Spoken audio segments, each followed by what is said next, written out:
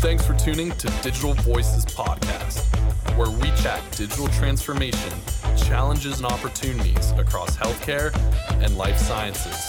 And now, your host, Ed Marks. Welcome to Digital Voices. What I like about what we get to do is we don't have to have any commercials, any sponsors, or any advertisements. It's just pure content. And thank you for listening. I know you have a lot of different choices of what you can listen to, and we appreciate you being part of our audience. And today we have the CEO of UC Davis Health, Dr. David Lubarsky. David, welcome to Digital Voices. Thank you for inviting me. I'm looking forward to speaking with you. And you're also Modern Healthcare 2022 top 100 most influential people in healthcare. That's pretty cool. It is. It's really kind of peer recognition. And it does. It means a lot that people at least are thinking about what I'm saying. I'm not sure what I'm saying is always right, but at least it's getting people thinking. Well, what I love about you, and we've never met previously, but I followed you for a couple of years now. And what I love is that you're very I can tell through your interactions, and we have some common friends, that you're a very personal person and as a leader. And you're also a big evangelist for all things digital transformation, which, is close to my heart. So I think that's awesome to have a CEO like yourself, that's a major proponent of digital transformation. So Thank David, you. one of the first things we always ask all of our guests is songs on your playlist. So like when you listen to music, what do you like to listen to? Well, that was like the first digital transformation that occurred is I started to use Spotify thanks to my children, right? And I realized I was so caught in the past, right? And a lot of times, right, you learn from the younger generation. And that also goes to the playlist as well, right? Which is, and mine is kind of all over the place. It's really, and that's the advantage of having such an amazing panoply of choices in music is that depending on the time and the mood and your activity, you can choose whatever is best for you and it meets your needs. And when I'm thinking about what I might say on a podcast like this, I'll probably have Chopin preludes playing in the background, right? And if I'm feeling in a soulful mood and trying to do some introspection, maybe Billie Eilish in a convertible, right, with wind whistling across my bald head, or biking a road in one earpiece. It's classic rock like the Rolling Stones or Aerosmith, or maybe something a little more modern like Beyonce. And then at the gym, it's Doja Cat. Just really gets me going. So, yeah. That's awesome. No, I can appreciate a lot of that different type of music. And like you, people often said, Ed, where do you get your ideas for digital or transformation or whatever, or keeping up with the latest technology? It's all the kids. I have to give 100% credit to the kids, right? What about life message or mantra? Are there sort of words that you live by? It is, I didn't really know what to call it until a couple of years ago when I read Think Like a Monk by Jay Shetty. And that was truly about finding your dharma, right? Doing what you love, something that you're great at, and something that gives your life meaning beyond just yourself and your daily existence. And if you can link all of those things together, and then your entire life is better, right? Your entire life has meaning and joy on a daily basis. And I'd like to say that the opportunity I've been given to work here at UC Davis is exactly that. All the skill sets and the, 18, 20 years of education I have with all those degrees and all those professorships finally have come all together in a way to really amplify what a team of truly dedicated health professionals can accomplish. Yeah, that's really cool. Whenever you can get that congruence in your life, that alignment, that really is really important. Tell us a little bit about yourself personally or professionally, wherever you want to take it. Sure. A little while ago, I did a TEDx talk, and it was the same thing. It was like, well, you have to introduce yourself to the audience, and one of the most personal things for any doc is talking about how did you decide to become a physician? And I knew I was going to become a physician at the age of 11. And it's kind of crazy, right? But, I still remember this vividly, where I was, in bed, suffering from GI flu, feeling as bad as you can possibly think an 11-year-old could feel, like the world was coming to an end. And I was lucky that my family doc was also a friend of the family. And, he came over, in the early evening with his little black bag, some flat Coca-Cola, a spoon, and a giant bag of compassion. And I realized that I wanted to be like that person.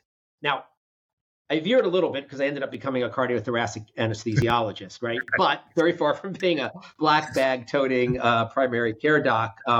And maybe I missed my calling, because that's still, I think, the most important thing that a doctor meets out, which is compassion and empathy and understanding. The cures, they're hard to come by, but that inspiration has stuck with me for, I don't want to tell you how many decades now. No, that's cool. And what about the flat Coke? Does that still play a role anywhere?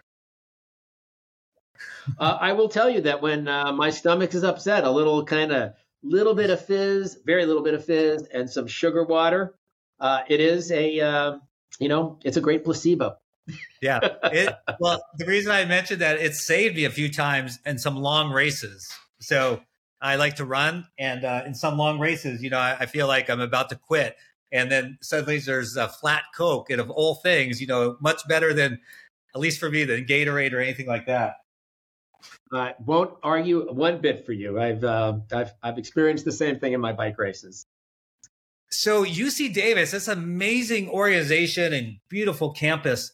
I know it'd be hard to limit it to one, David, but what's one best thing that you love about UC Davis?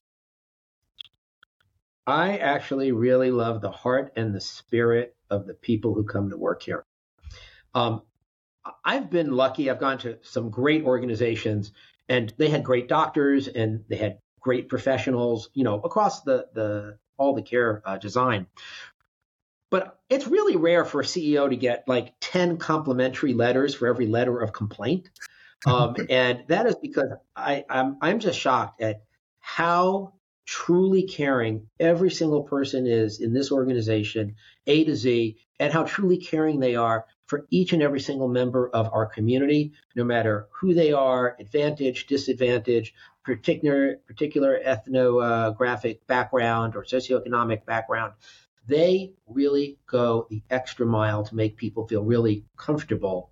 And, that's maybe epitomized something we don't really think about very often, but old age. Right. We're a geriatric friendly health system and a geriatric certified emergency department, because we treat people the way they want to be treated, not the way we think we should just treat them. Yeah. Right? We really actually are truly inclusive. And it's great to work in an organization like that. Yeah, that's very cool. That culture sounds pretty amazing. And I've heard similar things, outside of our discussion and relationship. How do you manage all the complexities? Because UC Davis Health is a pretty complex environment. So as a leader, like, how do you keep, yourself, focused? Right. Well, so first of all, I'm going to harken back to a book I read. I read a lot of books. I spent a lot of my time actually reading, right? Which is another reason I really love my job, because I love to put ideas into practice. And Team of Teams was one of my favorite organizational design books. And I really model my modern C-suite on that and the way that they interact with one another, which is, and the whole concept of Team of Teams is that if things have to be run up the flagpole before you run them down the flagpole, you're neither nimble, the communication is indirect, problems fester. So by having the C-suite really work by excluding me, which is kind of an odd thing for a CEO to say, but excluding me from the decision-making, except when I must be part of that decision-making. And it's not that common, actually, because they're really competent people. So that's number one.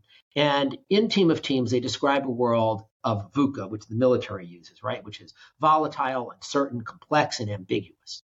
And you have to manage through that. There are no right answers necessarily. There's not this is the right way and this is a wrong way. This is, based on what I know today, the best way to go forward. And the team, having had input into that choice, lines up, goes down that pathway, and then we adjust and adapt and are resilient as we run into problems.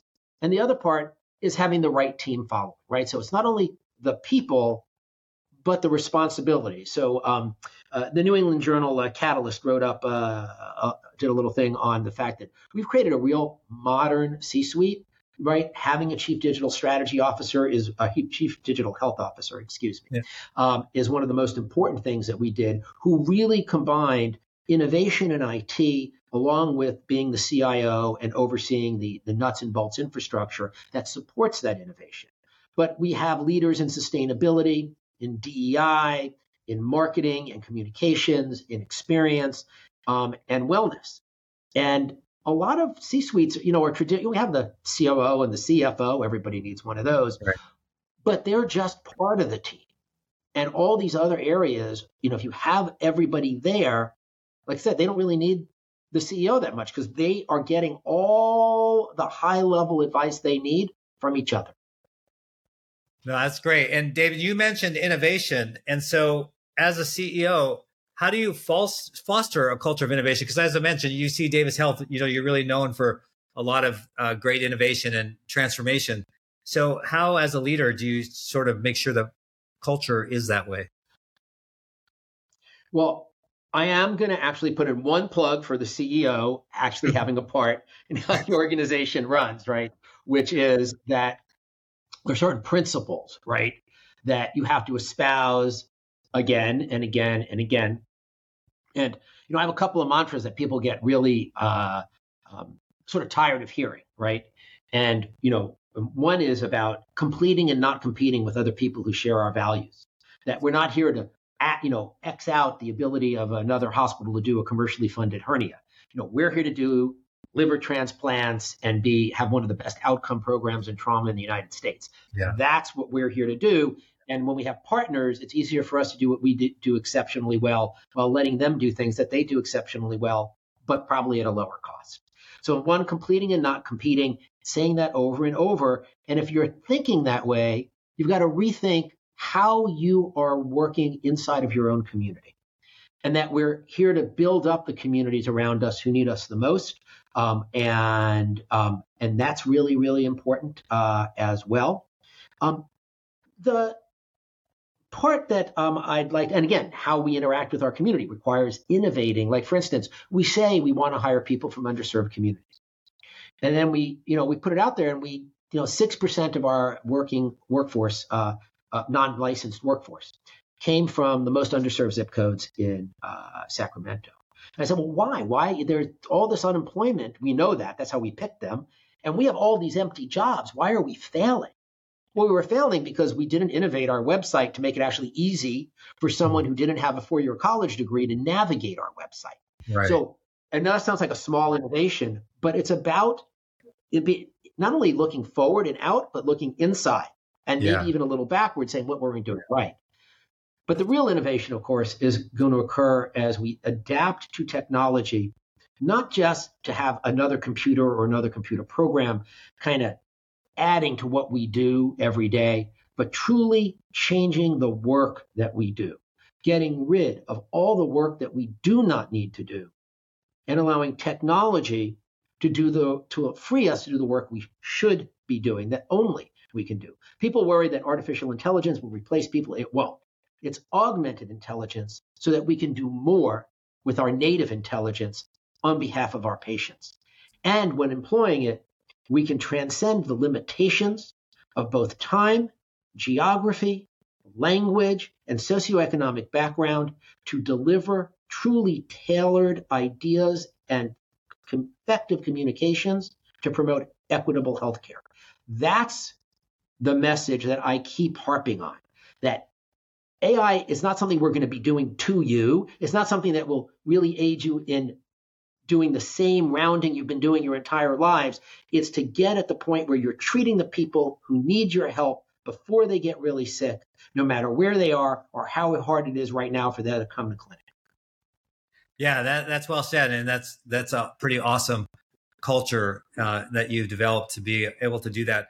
So I want to switch over now to digital transformation and UC Davis Health. how do you, as a CEO, how do you view digital transformation? Is it a strategic thing, a tactical thing? Just how do you look at it? It's a survival thing for us. Hmm. We are maybe the last of the dinosaurs in terms of our cost structure. And there's nothing I can do about that. I mean, we're a state institution and we have certain rules around staffing ratios and rules around, payment and rules around contracting out for cheaper labor. So I have to figure out how we're going to change the work that we do so that we can afford to continue supporting the career of everybody who works here. And and that won't work in the future, right? Unless we're really doing the highest level of work. We're the only academic medical center between San Francisco and Portland and the Pacific Ocean in Salt Lake City. That's a really big catchment area. We're the level 1 trauma center for 33 of 58 California counties. Very large area, about 8 million people are our catchment area. We don't need to treat a whole lot of them. We need to treat the people who really need us to treat them and help local hospitals treat more of their patients closer to home. And so digital transformation for us, and again, I'll give an example because, that's talk, right? But there's a patient, who comes in and maybe has had a stroke into a local emergency department, and they're evaluating the patient and they figure out what's going on. And then they call us up if maybe they think a clot busting operation might be beneficial. And by then, too much time has passed, or certainly more time than might be optimal. But if we're all on the same AI platform, and when an CT is done in the presenting ED right away, and our docs can view it simultaneously and say, this is a patient who might benefit. And we already have a transport system because they're almost always part of our level 1 trauma network, right? And we can helicopter that patient to our ED, right, to get the type of comprehensive stroke care, right? And it's all aided by the computer doing the initial read of the MRI and really moving these patients, right, in almost real time into a system that will preserve maximum function.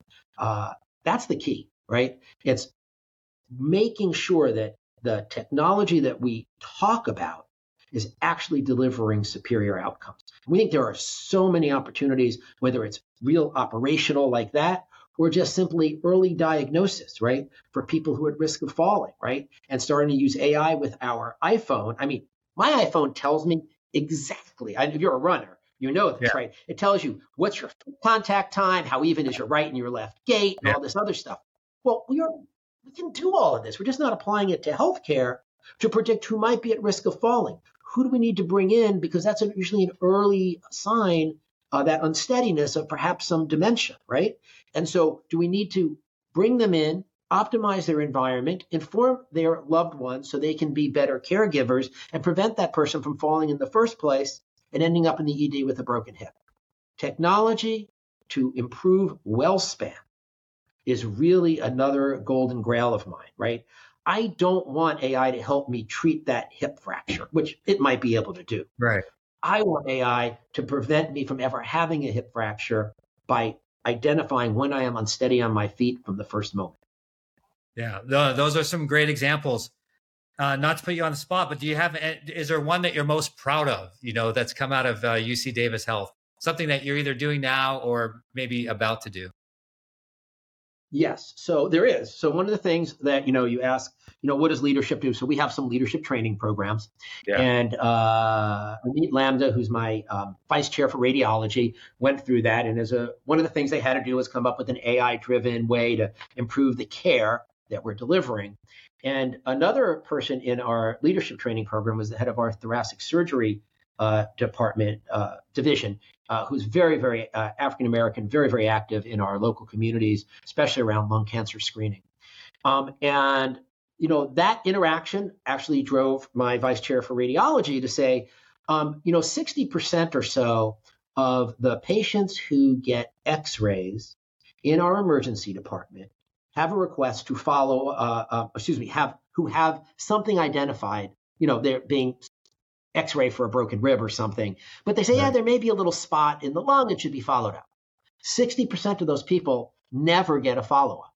They never get a follow-up, right? And they're just lost Right. And lung cancer is now a scourge, right? So if you could do directed lung cancer screening, which at least anybody who's come into your system who has a suggestion they might have a small lesion, not picked up necessarily by the radiologist, bring those people and then expand that to every x-ray being done in an emergency department, being screened by AI to say, hey, maybe you want to arrange for this person to get follow-up. That will bring us to a new level of lung cancer screening. But what's great about that is that we can automate that, and we're going to, right? So we're going to identify all these people who should have follow-up. We're going to set up a chat bot to reach out to every one of those people and get them scheduled with one click to get their follow-up CT that might be indicated. And then if they don't do that, we'll know who they are, and then we can engage different types of communication strategies so that we get at all the people, at least that we know of. And we believe that we will be able to capture early on many lung cancers that would otherwise lead to death, that will truly change the trajectory of those who are at risk that we've identified, and then start to use some of those learnings to change how we screen our local communities for lung cancer. So we think this is really an exciting thing that won't really cost us anything because there'll be some income related to doing some more CT scans that will cover the cost of the program, will affect the trajectory of the community, and we will be saving a lot of lives. And that's the type of promise of AI that we just can't do today. Right. But we will be doing it, and we will be implementing it shortly. Yeah, no, that's super, super exciting. I love to see that sort of leadership, and again, not surprising that it's coming out of UC Davis Health. And because I think then others follow, right? They see what you're doing, seeing that you're improving lives, saving lives, and follow the example. So I'm going to sort of merge a little bit, talk a little bit about digital transformation, but in sort of context of leadership. How do you learn? And, we joked earlier, but there's a lot of truth to it about our kids helping us. How do you learn and stay ahead of the curve? So, like AI is kind of it's not new, but new in the way that it's applied today because we have greater computing power and things like that. But, on a personal level, like how do you stay, in the know and kind of look over the edge a little bit, what's coming up? Right. Well, as I've said, I spent a lot of my time, and I learned this from really smart CEOs, right? I might invent this myself, not having meetings. When we need to have meetings with some, impetus around prioritization, central direction, that's one thing. But I try not to have too many standing meetings. Instead, I'm constantly reading the literature of all sorts, whether it's JAMA and the New England Journal or digital health publications or recently published books. You name it, I'm consuming it. I'm a pretty fast reader. And then I'm sending out like missives to all my leadership team saying, well, what do you think about this? Should we be considering this idea? Should we be considering that idea?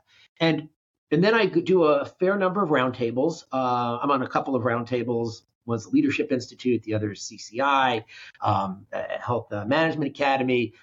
And I learn from my fellow executives. I listen to them, and which they probably don't realize because maybe they think I'm just there to talk because I talk a lot. But I talk a lot to be provocative and challenge people about what they're doing. And then when I hear something that I say, wow, that could really be applicable in my environment, I take it right back and challenge the team to say, hey, should we be doing this?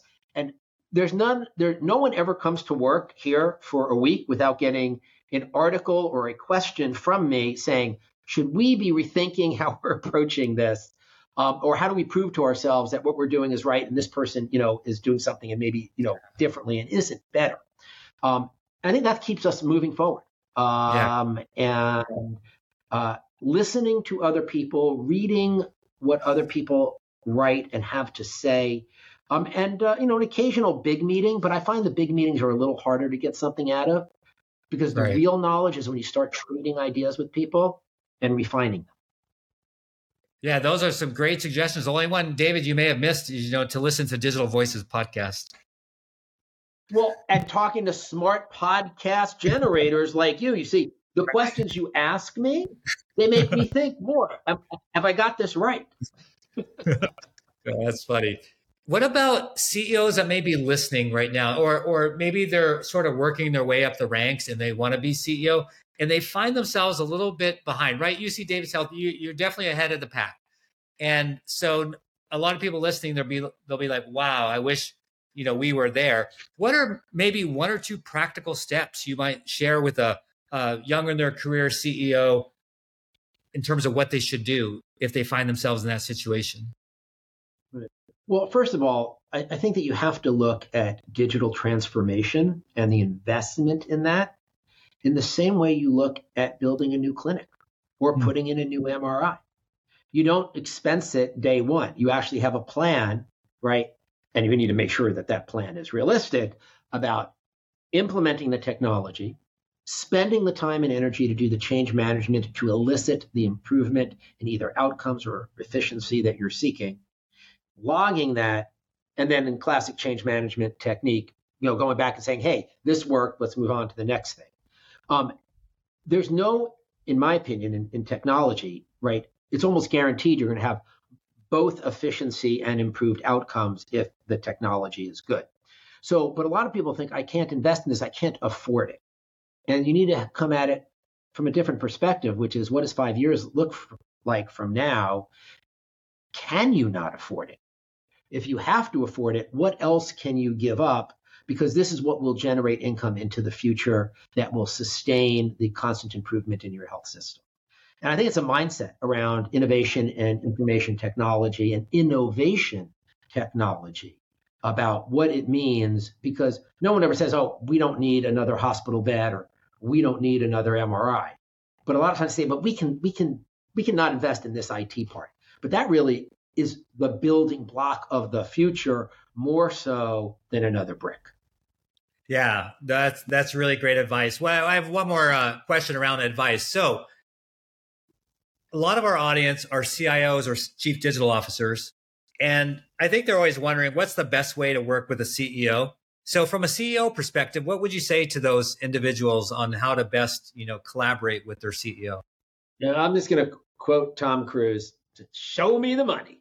It's like at the end of the day, right? I could be the best CEO in the world. And when my budget flatlines or God forbid, goes negative, the best CEO in the world is no longer the best CEO in the world, right?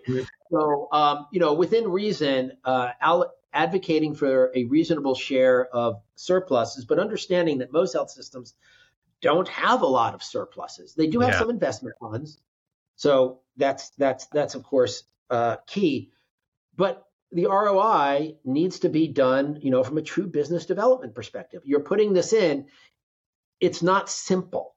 Right. I mean, just today I was having a discussion with Dr. Trija, who is my chief digital health officer, and we're talking about putting in an extension of our Epic programming. And it was like expensive, but then I was like, okay, well, and then it's going to cost a licensing fee, and then it's going to cost 5 more FTEs. And I said, what are we actually getting for it? Is there really a tremendous improvement in patient safety?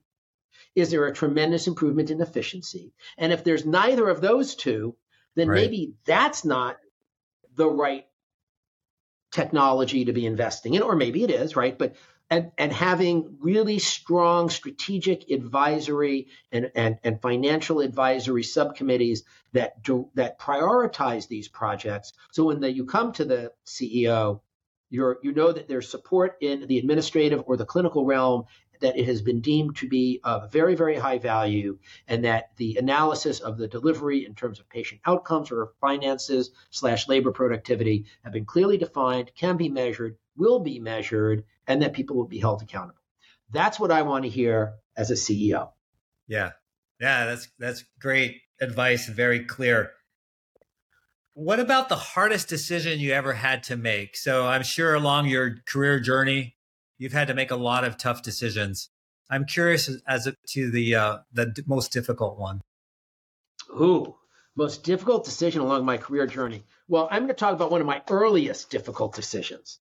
So, I've actually been a fan about a couple years into my career at Duke. My first boss, Jerry Reeves, was an early adopter of a perioperative information system.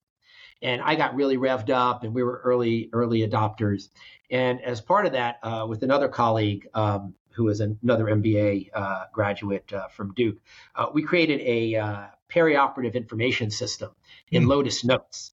How many people still use Lotus Notes, right? So after 32,000 patients were emptied, were entered, and we were starting to really gather data, it crashed.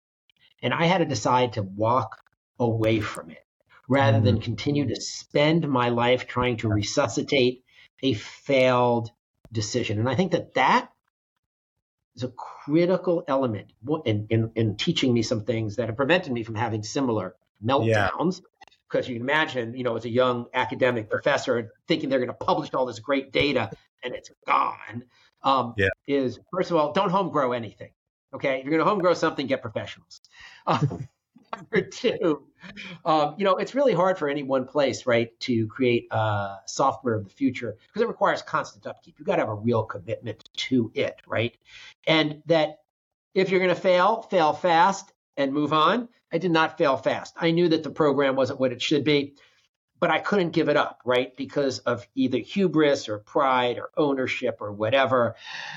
And that was an important lesson to learn, right? Fail fast, fail forward, move on. And especially when it comes to technology, you can't be in love with your own idea. Yeah, that's good counsel based on experience. Yeah, I think we're all a little slow, most people, to say when something's over, that it's over and just start with something new. Wow, we covered a lot of different areas, and I would just like to leave you with the last word. Is there something we missed or anything, David, that you want to double down on? I'm going to say that, my favorite CEO compatriots are those who have not retired in their job. People are, there can be a little annoying part of my own leadership style, which is I'm just never satisfied. I am not satisfied that we are doing the best job that we can do every day for our patients if we're not seeking out new ideas, new improvements, new programs that alleviate the suffering and the burden that our patients have and don't maximize WellSpan for every single patient that comes in the door. And I think that, if you're a chief innovation officer, chief digital health officer, when you're looking for a job, you should be interviewing your CEO. Do they feel that way or not? Because there are a lot of people, they've spent their whole careers climbing that ladder. And by the time they get to that top of the ladder, they're tired. Yeah. Right? Yeah. Some of my C-suite would wish I biked a little less and was a little more tired. But I'm not. I'm never tired of great ideas that help other people. So, that's me. If you've got a digital health group listening, you need to interview the team that you're joining. Sage advice. Thank you, David, for being our guest on Digital Voices. And thank you to all of our audience for joining us. Thank you. Thank you for listening to Digital Voices Podcast with Ed Marks. If you enjoyed this episode, subscribe on your preferred streaming service and leave a rating and review. And most importantly, thanks again for listening.